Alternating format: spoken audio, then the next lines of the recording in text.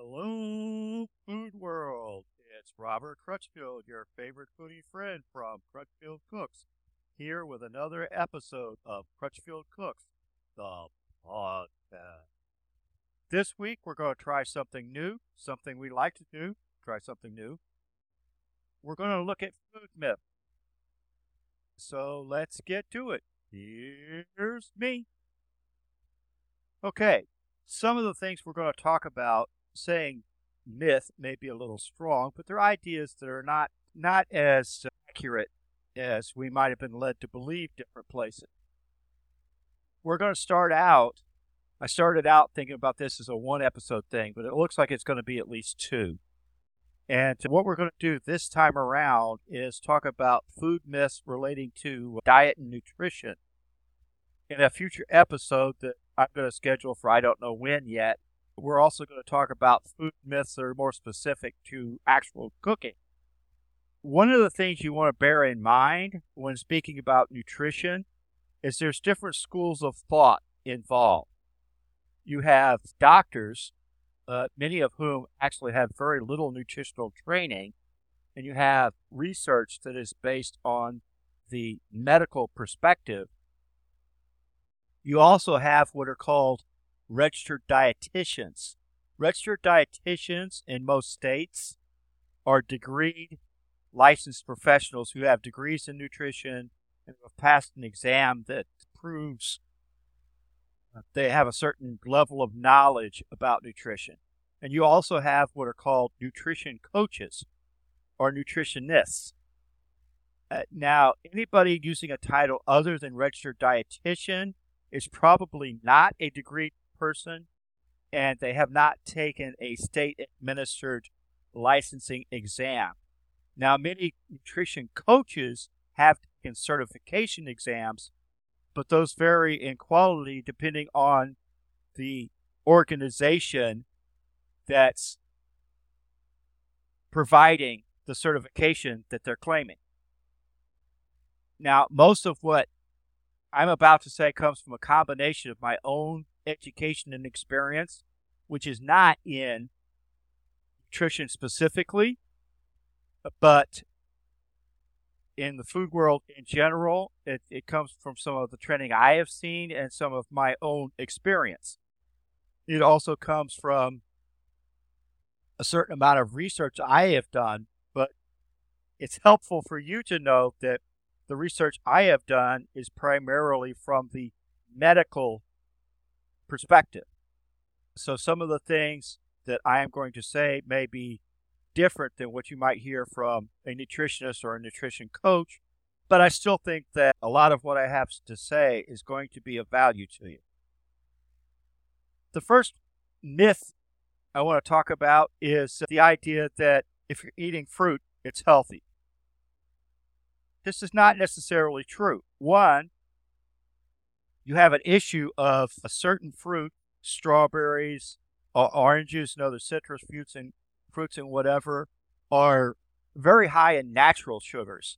So even though you're not adding sugar to them, they're not as healthy, particularly for people like diabetics or people who are trying to lose weight for other medical reasons, as you would assume, because fruit is a natural product.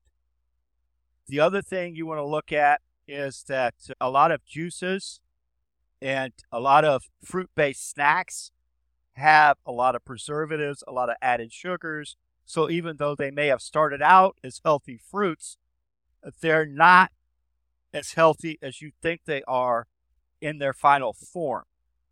Now, another thing people look at that isn't what we would think is the whole idea of artificial sweeteners and weight loss. People think that because you're using a artificial sweetener, because instead of sugar, that you're going to lose weight more easily.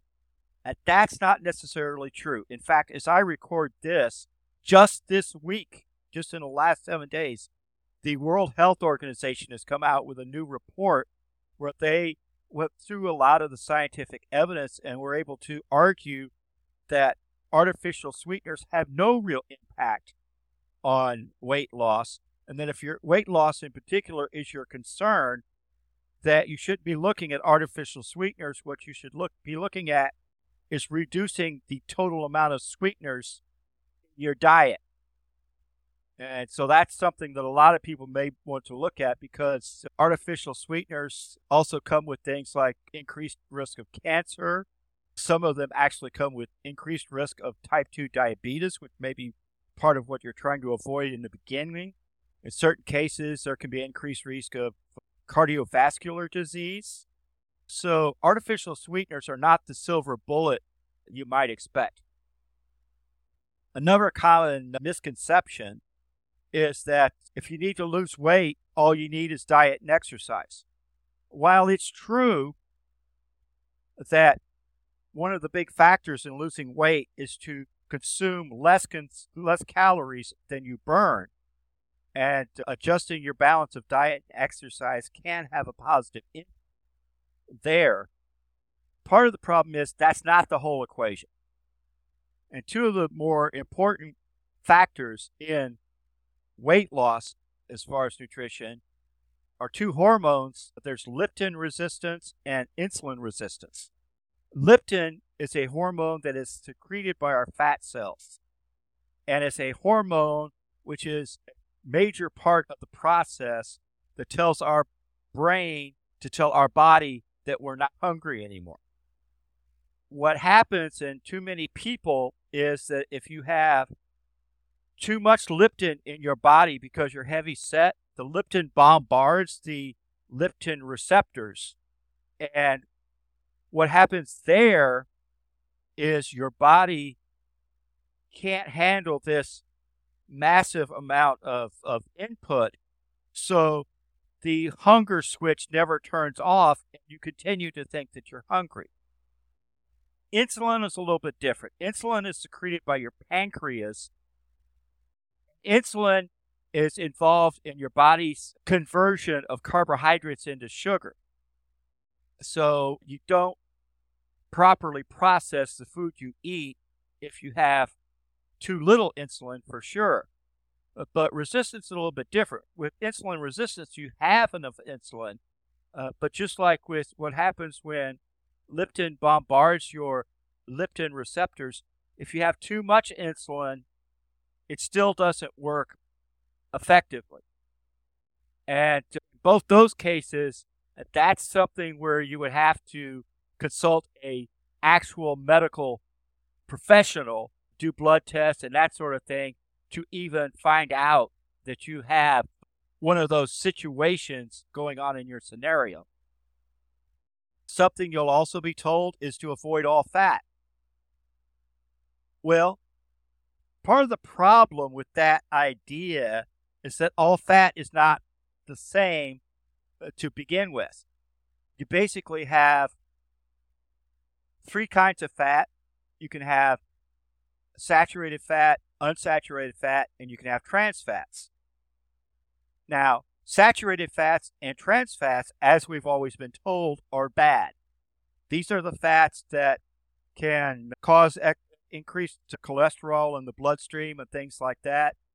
Unsaturated fats, like you might find in things like olive oil or in a lot of nuts, is actually a good fat. Good fats do things like they lubricate our joints. They have certain beneficial effects to immunity, to certain diseases and things. Fat, to a point, is actually required for our body to function properly, but it has to be the right fat.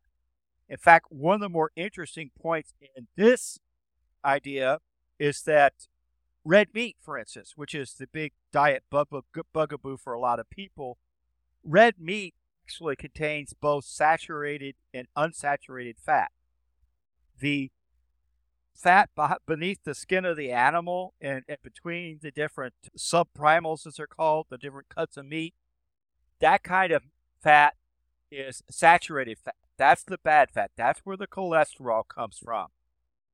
Now, the fat that runs through the muscle, what we call the marbling, the intermuscular fat, that fat is actually unsaturated fat, very similar to what you would find in olive oil.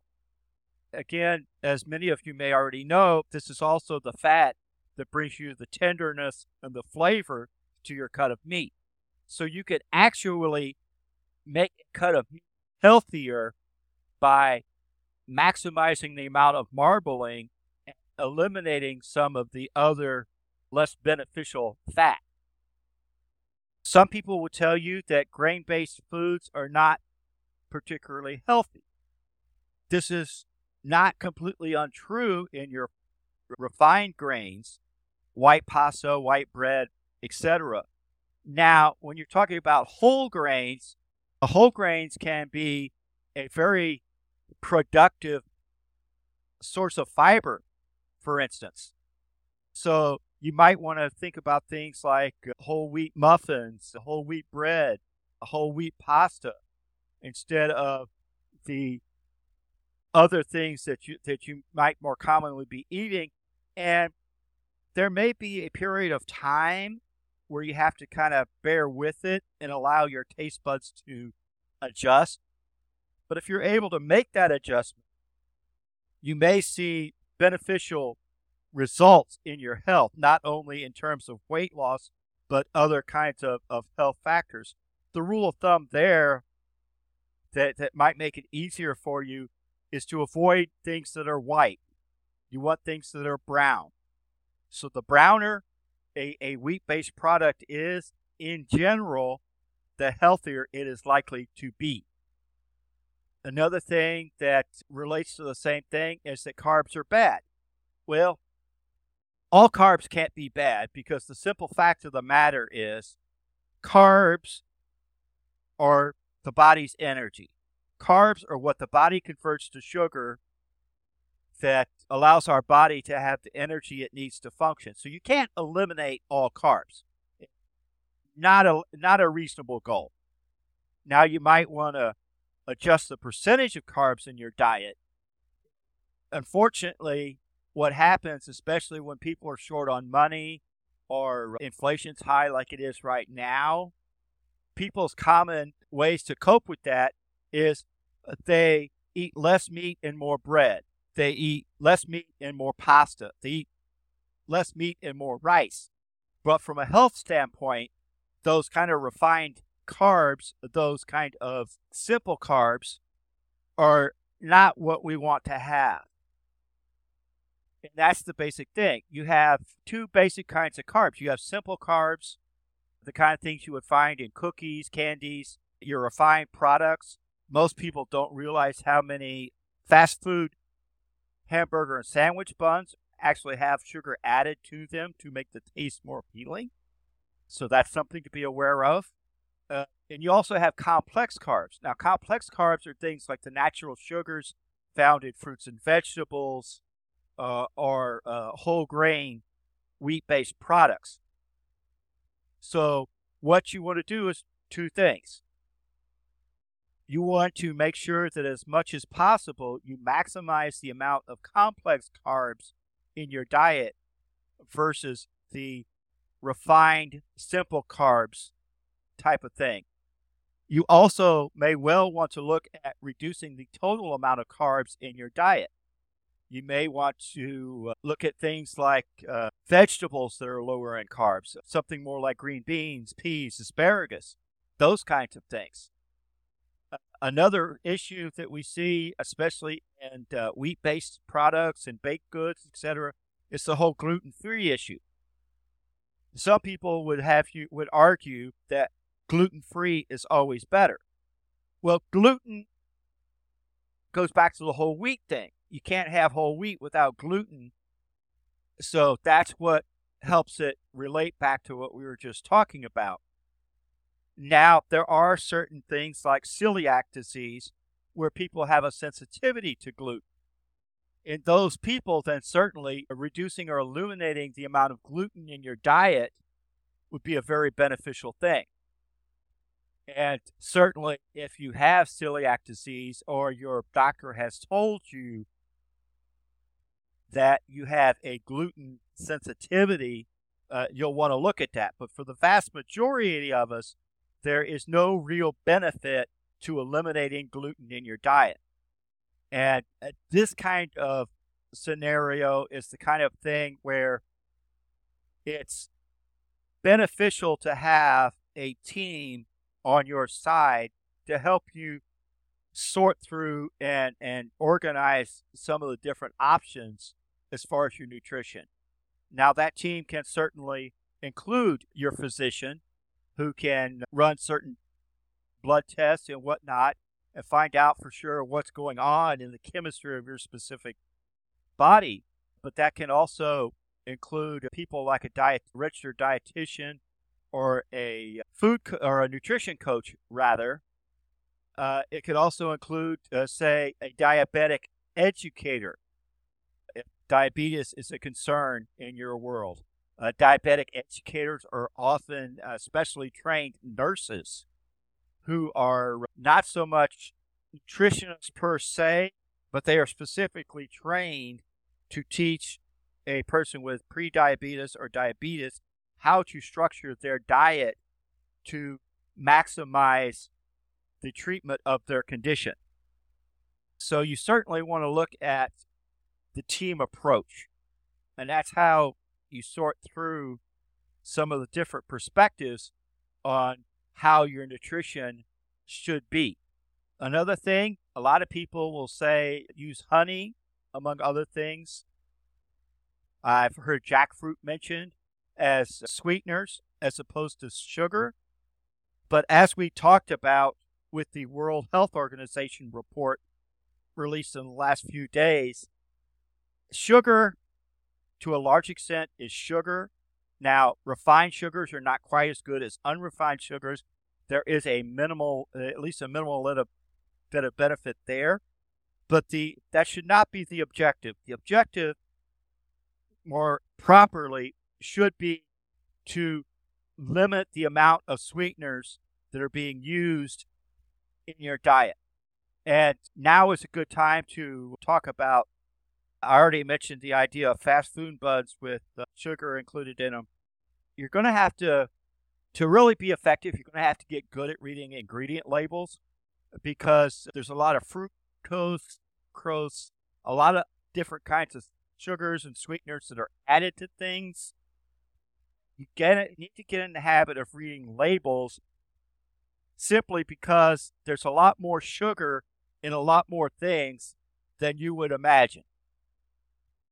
I've been a diabetic for probably 18, almost 20 years, and one of the first surprises I had when I was originally diagnosed was the cough drops I would take when I had sinuses.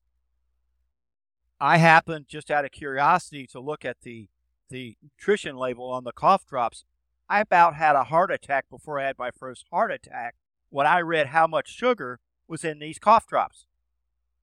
So I was getting added sugar in my diet outside of my diet even.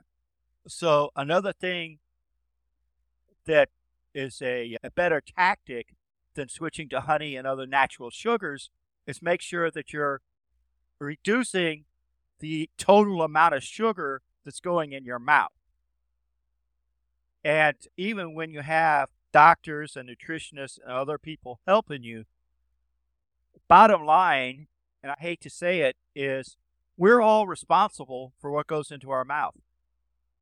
And as a society, I think we need to get back around to taking more responsibility for what goes into our mouth. Eating less processed foods, looking at labels, exploring. I mean, you have to do a little digging on websites and whatnot, but the nutritional information for most of fast food restaurants and restaurants in general serve is available online, if not anywhere else. We need to make a practice of looking at this information, and practices like that will do you a lot more benefit than worrying about which particular sugar you're using, although that's not a complete myth. There are increasing studies that tell us that you'll find more productive results by looking at eliminating sugar rather than switching from one sweetener to another sweetener. Another thing we can look at as far as it goes a lot like with sugar in things, is something that's more not so much for diabetics, but people have cardiovascular concerns. People think that because they avoid the salt sugar that they're doing good. No added sugar at the table, which, by the way, is a good thing, especially if you have a family history of heart disease or some other risk factors. I don't want to say it's not a good thing, but it's not as simple as just not ignoring the salt shaker when dinner hits the table, because if you're waiting till that point, a lot of times it's already too late, because there's a lot of foods, especially processed foods like lunch meats, hot dogs, ham. Ham, they're actually looking at changing that rule, but right now, ham, if you cannot call ham or other pork products like bacon cured unless salt is used in the process.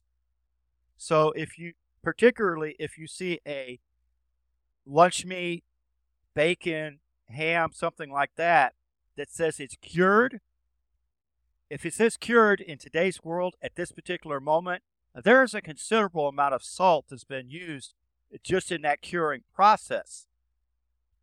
Now, there's a lot of other frozen foods and things that also there are certain canned foods, there are certain frozen foods where they have a lot of salt added. And in this case, it's added not as a part of a manufacturing process, it's added as a flavor enhancement.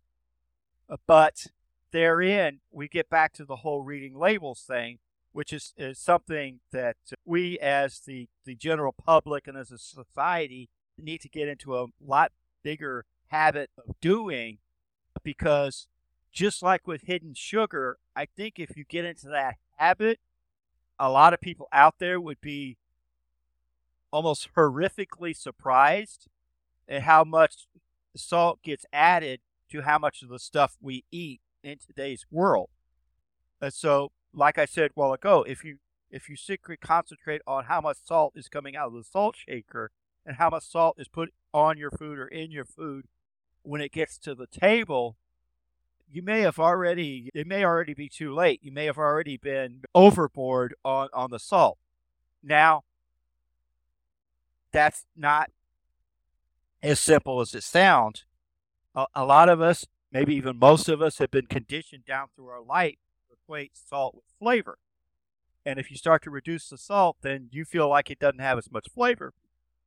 But depending on your particular circumstances, like I said before, if you're somebody that has, say, cardiovascular concerns in particular, or maybe you're somebody who retains water, which is can be a sign of excessive salt or excessive sodium intake, it's something that you and your taste buds may have to get used to, at least to a certain extent.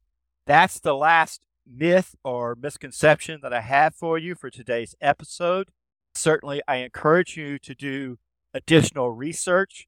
Talk to your doctor, your dietitian, and the other members of your healthcare team. Get their input, absolutely, because I'm a food expert, not a health professional, and I'll be the first to admit it.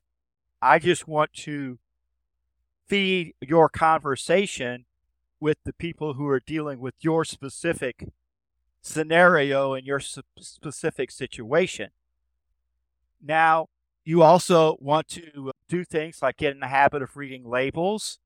It would be very productive if you were to get a habit of not eating so many processed foods, not eating so many things out of cans, not so many frozen foods, and preparing more foods fresh.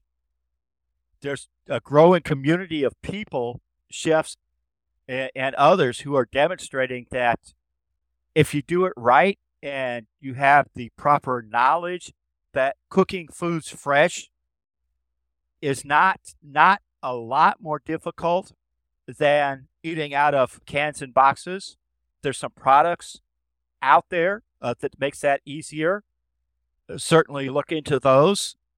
I don't know exactly when I'm going to do it yet, But I will be doing another episode on food myths or misconceptions, if you like that term better, more tightly focused on actual cooking and what we've been told works that doesn't really work, or maybe it doesn't work at all, but everybody believes it because it's been handed down from generation to generation and generation. Now, I don't want to be a complete wet blanket when it comes to things like old wives' tales, because old wives' tales got to be old wives' tales for a reason. A lot of them have a certain point, but there's a great many others that don't hold up to scientific scrutiny, and I certainly look forward to sharing more with you about that when we get into more myths and misconceptions and start to focus specifically on those surrounded in cooking. As always, don't forget, anytime you want to access and leverage off of our growing library of cooking and other food content, we're always available for you at www.learnmoreeatbetter.com. We certainly look forward to seeing you there. Certainly look forward to seeing you next week and sharing more of exactly that kind of information. I know it sounds like I'm leading you all along, but I've got some seriously exciting content I'm working on coming down the pipeline. So hit that website, and until next time,